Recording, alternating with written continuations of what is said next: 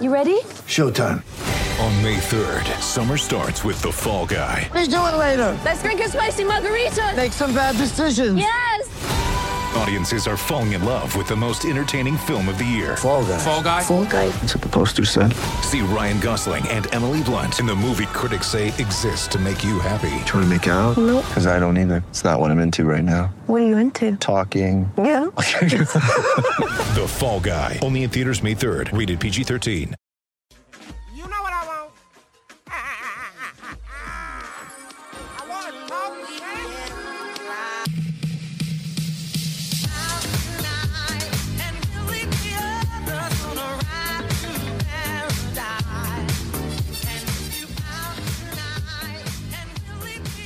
Hey, that's pretty bad. The Raptors lose 122-114 to the Indiana Pacers. Their second loss to the Pacers of this season. Their first with Pascal Siakam in tow. Another 30-plus point performance from Gary Trent Jr. Awesome to see.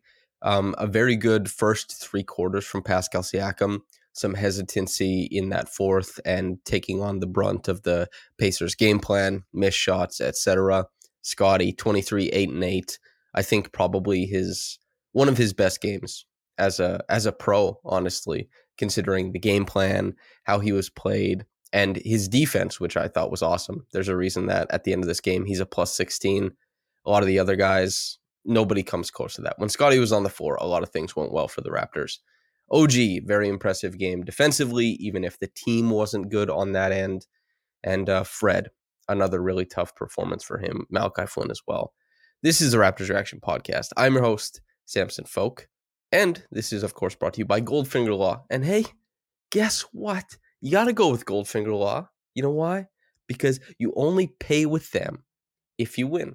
And when you win, typically you have a surplus of money, or at least you aren't losing a bunch of money like when you lose in the battle of the courts, lawyer stuff. Anyway, Goldfinger Law, you can contact them at 416-730-1777. And quick housekeeping, there's a 3-on-3 tournament, the 10th annual Raptors Republic 3-on-3 tournament, January 29th. Feel free to come hang out at that. Get a team for that. Just type that in on Google. I'm sure something will come up and you'll have way more details than I'm currently giving you. But it's 10th annual. It's always fun and popular. A lot of cool people come and play basketball. So you can do that. I will be there as well if you want to come chop it up and block me at the rim or steal the ball from me or something like that. There's also a live podcast February 7th, right before the trade deadline, where we will talk it's hosted by myself and Louis Satzman. We'll talk with a bunch of Raptors Republic current staff members and alumni, their special guests, all that kind of stuff. So I believe it's $20 for people who aren't subscribed to the website and $10 for all-star subscribers, and both of which come with a drink. Drinks are pretty expensive. I think it should be a good deal, a fun night of talking basketball, and that close to the trade deadline, talking about what the Raptors may or may not be doing, reacting to something, or trying to, predict something. Anyway, 114-122. The Raptors lose this game. And you have to look in this game and think, honestly, most of this comes on the defensive end. Blow-bys at the point of attack, transition defense, some lackadaisical stuff off ball. The Raptors didn't have the juice to contain the Pacers over the course of the full game. And for pockets, periods in time, the Raptors did ratchet their defense up. They were really, really great at a bunch of different things. A bunch of different actions that the Pacers ran, the Raptors were able to keep up, wall them off, move them onto something different, move them into the back end of the shot clock, continue to force misses. And even if the ball did go down, the process was pretty good. Some stretches of this game. In others, the first action that the Pacers were running worked. And it could have been something as simple as a pick and roll. Could have been something as simple as a wide pin for Buddy Hield or a dribble handoff for Buddy Hield, who was just so damn good. I've said this on the podcast before, but I want that guy on the Raptors. I want him bad. And the Raptors couldn't keep pace with the Pacers, as it were. 40 minutes for Gary, 39.5 for OG, 39 for Pascal, nearly 40 for Scotty, 36 for Fred. This is a team. And Precious Achiuwa was back tonight. Fred was back tonight for what it's worth. Precious, we'll talk about his minutes specifically. They were a wild ride. We'll talk about it later. But the Raptors continue to try and play their guys more minutes than other teams are willing to play their guys, in hopes that their starting lineup will win more minutes so that they can stay in games and hopefully someday win a lot of games. There are bodies on the line here. The Raptors, for a long time, have been doing this. I believe last year, the top 3 minutes per game leaders in the NBA were Raptors. They run a lot of miles on defense. They, depending on who it is, they get asked to do a lot offensively. And the guys who spend a lot of minutes on the floor and the guys who are asked to do a lot offensively and the guys who travel a lot of miles defensively, the Venn diagram is a circle. It's all the same guys. And you can tell they get gassed in these games. They get tired. The way that they run their offense gets less effective because the off-ball stuff is being run with the same gumption. You're not carrying the threat as often as you should be. It puts more onus on the guy on ball to create against a more engaged defense to him. And then he's also tired trying to beat a more engaged defense. These things compile, these things, I guess, stack on top of each other, and they make things worse. And that's something that the Raptors have not really been able to get away from. And then on the other end, it's as simple as the Raptors against this Pacers team, as I said earlier, not being able to keep track of guys off ball in some of the simplest actions that are run in the NBA that the Raptors are supposed to be able to stymie with their versatility. And yes, air quotes for that, but the Raptors are married to one style of play. They can run different coverages within it, but the weak points remain the same. They can't give a bunch of different looks. They don't have a bunch of different strengths to turn to offensive or defensively, I should say. They have a couple things they're trying to maximize and do. And as you know, a lower half defensive team currently this season, a team that has been bad at keeping teams away from the rim, a team that still gives up a lot of really good looks from behind the 3-point line, and a team that gives up one of the highest percentages at the rim in the NBA, they are not stopping teams from getting to the good shots. And 122 is a lot of points to be scored in the NBA. Tyrese Haliburton didn't have, 15, 17 assists like he did in the last game. The Raptors did a pretty good job on him, especially with OG early. But the thing about that is Buddy Hield and Mathurin, Mathurin to a lesser degree, but Buddy Hield was just completely mashing the Raptors up off ball. So they put OG on him. And that worked out quite well for a stretch. But then things went to the wayside guarding Haliburton. And the Raptors, they some end of shot clock stuff happened with Mathurin. And some transition stuff happened with Mathurin. And some defensive stuff happened with Mathurin. And the Raptors, they had turnovers. They had missed shots. They couldn't close down the stretch. And you would like to be able to say, 26, 7, and 7. That used to be just a really great game for Pascal. Now it's just ho-hum. Pascal was so good for the first 3 quarters, but then started getting doubled, started getting shaded, was, I think, obviously tired. He was gassed trying to run the offense, was happy to hand it off to Gary in the 4th quarter, and he missed a couple shots short as well. He was affected by the game plan. He was affected by the minutes that he played and how much he had to expend elsewhere in the game. And on top of that, Gary had a very nice game. Not only in that he was scoring, but there was some creation there. 3 assists isn't anything to write home about, but that's nice for Gary Trent Jr. And 32 points is just sterling. On 18 shots, you take that any day of the week. A lot of it off his own dribble, some of it coming off of second side action, attacking closeouts. I loved this game from Gary. And the thing is, the Raptors starting lineup, now you want OG to shoot better than 3 for 11 from downtown. You certainly want Fred to shoot better than 3 of 12 from 3 and 3 of 15 from the field. Alas, neither of these things happened, but the starting lineup probably played well enough to win this game. The big problem is that the bench, Thad gets 2 points. Precious gets 3. Koloko gets 2. If you want to hear what the Indiana bench got up to, 15 for TJ McConnell, who beat everybody at the point of attack. Mostly Malachi Flynn, but everybody. He even beat Precious on one occasion. Mathurin, 21 points. Duarte, 2, he sprained his ankle. O'Shea Brissett, 5, had a 3, had a big dunk.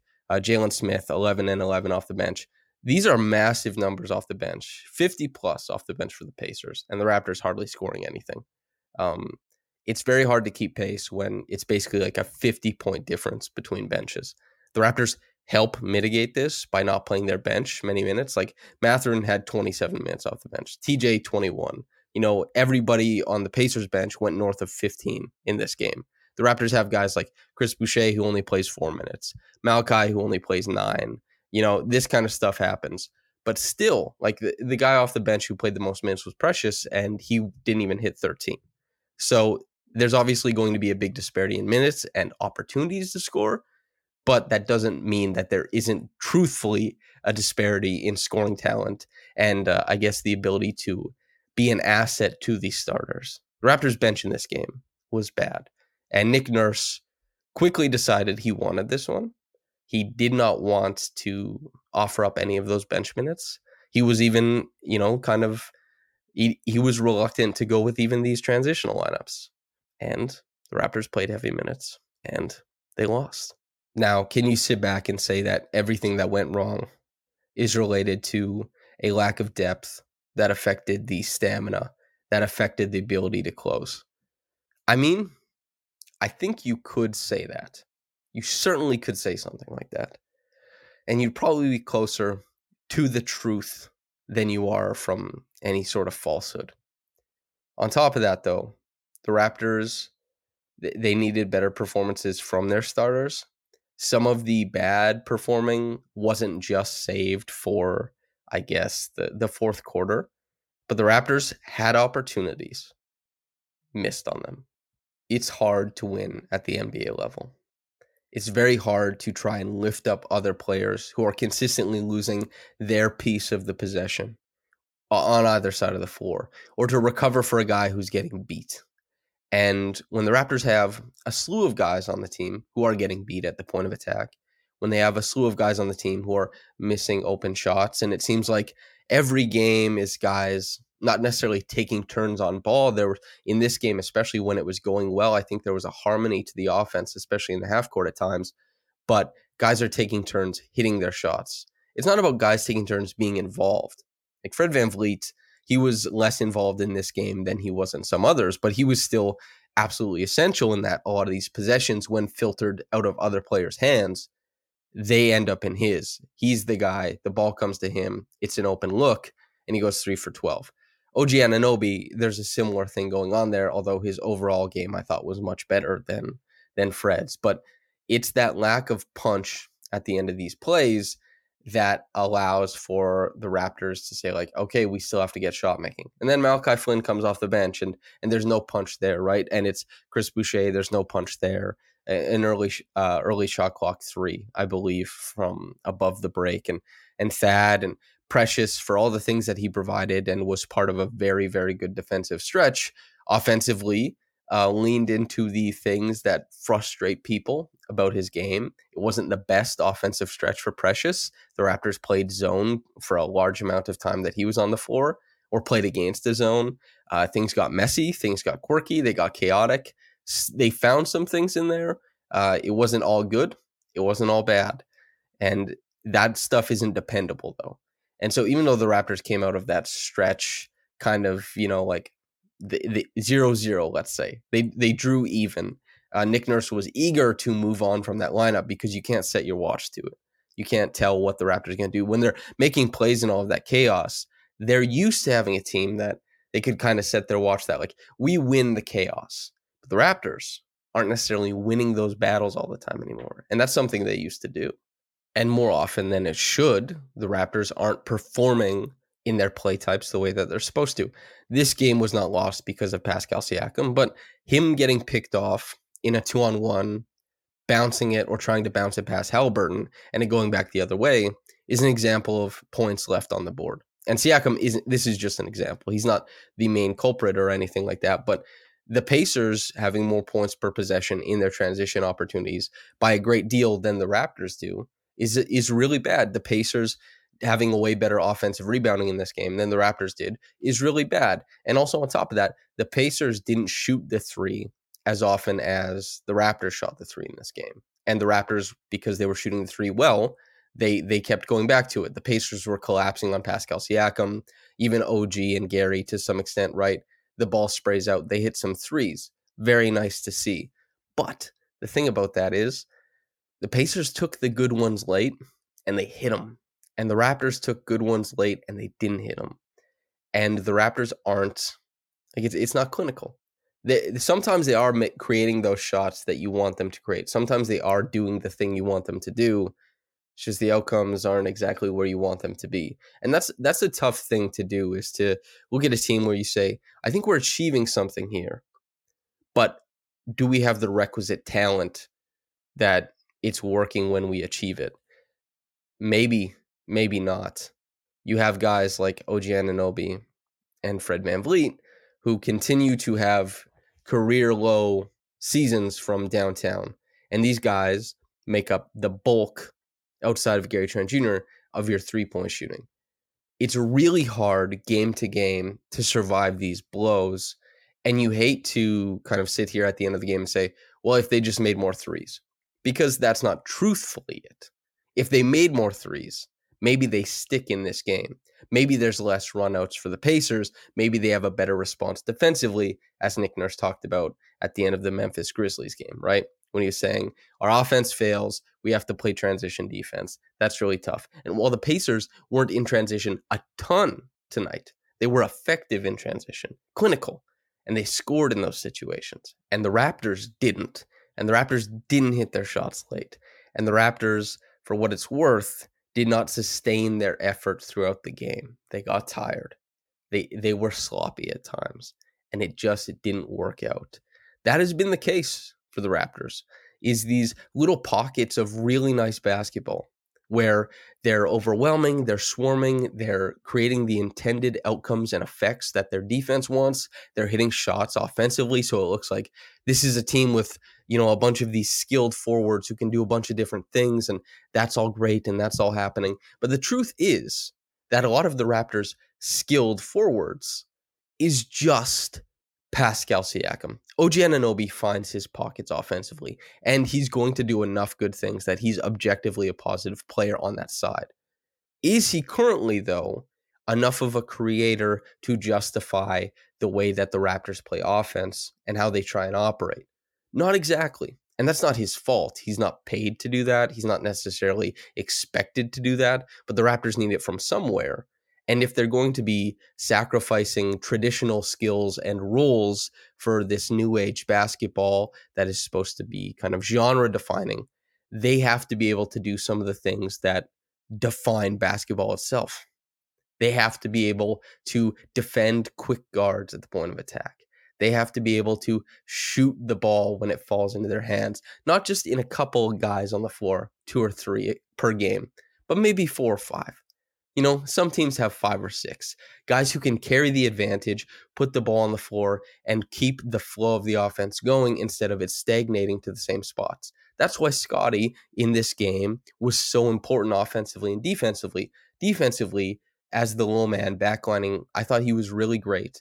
And some of that was because the Raptors had really nice pockets of point of attack defense when he was on the floor. Maybe some of that is related to the Raptors having more juice during those, after halftime and at the very start of the game. Good stretches. But I tell you this much. Scottie had a nice game as the backline guy. I thought he was really impressive. And offensively, being the connecting piece. I talked about this with Sam Vecini when we were talking about, like a star role for him and what I thought he would look really good doing in an NBA offense. And I was basically describing what he did in this game, where he's being this tremendous connector piece, using his plus mobility against these defenses that are sagging off to create mountains of space for his shooters, for his playmakers. And he did that for he did that for Pascal, he did that for Gary, he did that for Fred. And that was awesome to see. And then on top of that, as they continue to sag, Scottie, big not only as a guy who's getting to the rim sometimes, but big as a screener. Big as a guy sealing, now going on his way downhill to the basket. And then, taking on some of these possessions and like Crabbe dribbling his way to the bucket, taking account of where the help side is and keeping it at bay because he has his live dribble. He knows what he wants to do. He's going to react to the defense, and the defense saying, we know this guy can make a myriad of passes. We don't want to oversell. and Scotty actually going in on Miles Turner, getting like an isolation in that space close to the bucket and making good on it. And then if a smaller guy was on him, like Buddy Hield, for example, then of course it was a bucket. Just played in space so well. There was so much intentionality. There was so much feel for what he was doing on the court. And I thought it was tremendous. This was one of my favorite Scotty games I've ever watched. He was awesome. But that can't be all that's going on, because there is going to be a defensive response. A little bit. And the ball is going to eventually go out to other players. And the shots have to go down. Only they didn't. Sometimes the shots don't fall, but it's not sometimes for the Raptors. It's most times. And that, coupled with defense that hasn't been up to snuff, means they're not keeping themselves in games. The only thing that's keeping the Raptors in games currently is the fact that they're willing to play their guys more minutes than other teams. And the Raptors do have some really great players. Pascal Siakam playing like 3 or 4 extra minutes more than most other stars in the NBA, and 2 or 3 than a lot of them. Those are minutes you win typically. Pascal wins his minutes. You're not hacking basketball, but you're saying we have a route to winning more minutes, and it's this guy's legs, his shoulders that we're resting upon. Same thing with OG, right? Just guys who win minutes. You just say more of that from you. How sustainable is that over a career, over like a years-long plan of team building? I don't know. It's tough to say. It really is. And Gary Trent Jr., same thing. 40 minutes tonight. Man. The Raptors couldn't do it, though. It's tough to talk yourself into thinking that this team is a good team right now. They might capture it for a game or two at a time, but there's been no consistent performance from this team. And not even that, but they haven't even consistently achieved anything, really. You know, there's been games where the defensive rebounding is good. There's been games where the offensive rebounding is good. There's been games where they get out and run a lot. There's been games where they don't. It's different every game. And finding different pockets every game is not really what good teams do. It's what young, bad teams do. And the Raptors do not have a consistent bone in their body this season besides, a couple of the players having good years. It's tough to watch a team that is so far removed from their identity, or that their identity was ill-conceived, let's say. Tough. Very tough to say. Reggie Evans Award. I want Scotty Barnes for that award, dude. I thought he was awesome tonight. I really, really liked Scotty's performance. I think he deserves a ton of credit for that one. The top quick reaction comment is from Chiz Knack. Quote, Nick Nurse watched Precious lock up Haliburton and proceeded to put Fred on him instead to get cooked every possession. End quote. I remember that possession. Precious was awesome. Precious also didn't close, and Fred didn't have the Haliburton. He didn't guard him all game or anything. I think that the fan base is, now I'm not defending Fred necessarily, but I think what the fan base, what a lot of people do, and it's what happened to Pascal, it's what happens to a lot of players, is that when one guy is struggling and there's kind of like a whipping boy, and Fred needs to be better at a lot of things. He's worse at a lot of things this year than he was at things last year. But once somebody becomes the target, they become the magnet for all things. A few different players struggled at the point of attack against Tyrese Haliburton. Pascal Siakam struggled at the point of attack late against Buddy Hield, for example, gave up a blow-by. The blow-bys at the end of the game were indiscriminate to some degree. Everybody was getting beat. And as I said earlier, Precious even got beat by TJ McConnell, which you don't want to see. But I do remember that play, Precious.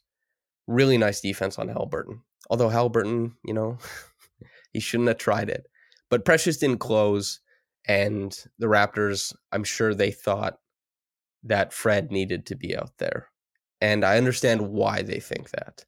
And I understand that Fred provides you with an extra ball handler who doesn't introduce that element of absolute chaos like Precious did when he was in the game. And while I do want Precious starting on this team, It's tough. Discussing Fred right now is are you updating your priors on him? Are you taking stock of where he's been in his career? Do you expect him to get back to that spot, especially with the shooting? Defensively, he's still a positive defender. I would disagree wholeheartedly with actually thinking that Fred is the problem for the Raptors defensively. I don't think that's accurate at all. And I also don't think he was the main problem with Halliburton. I think the Raptors got beat on a lot of places on the floor and had to try and plug holes, whack-a-mole style or whatever, right? He's still a very good off-ball defender as well too, but he's failing at things that people have come to expect from him. And so now it's seen as like everything Fred does is bad. And I disagree with that. There's definitely room to critique him for sure. But this seems like it's just putting the defense on him.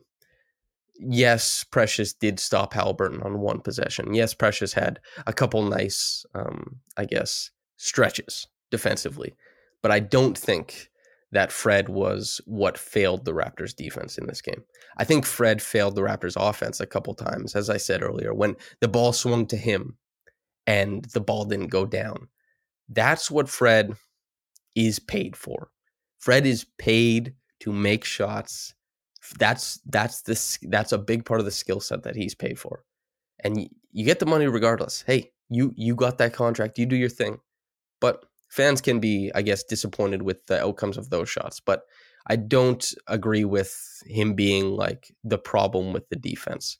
The point of attack defense as a whole struggled in this game. So, and Precious, I understand why he didn't close, for sure. Although I would love Precious closing or being seen as like, this guy should close until proven otherwise. I'm very high on Precious's defense, but I understand why he didn't tonight. It wasn't like his sharpest game. It's his first game back after 2 months off. So yeah, thanks for writing in, listener. Thanks for listening in. If you're on YouTube, like the video, subscribe. Go over to raptorsrepublic.com, subscribe to the website. That's the most important one. And if you're listening on the podcast channel, thanks for tuning in. Let me chop it up with you. And whether you got into this in the morning or at night, have a blessed day and goodbye.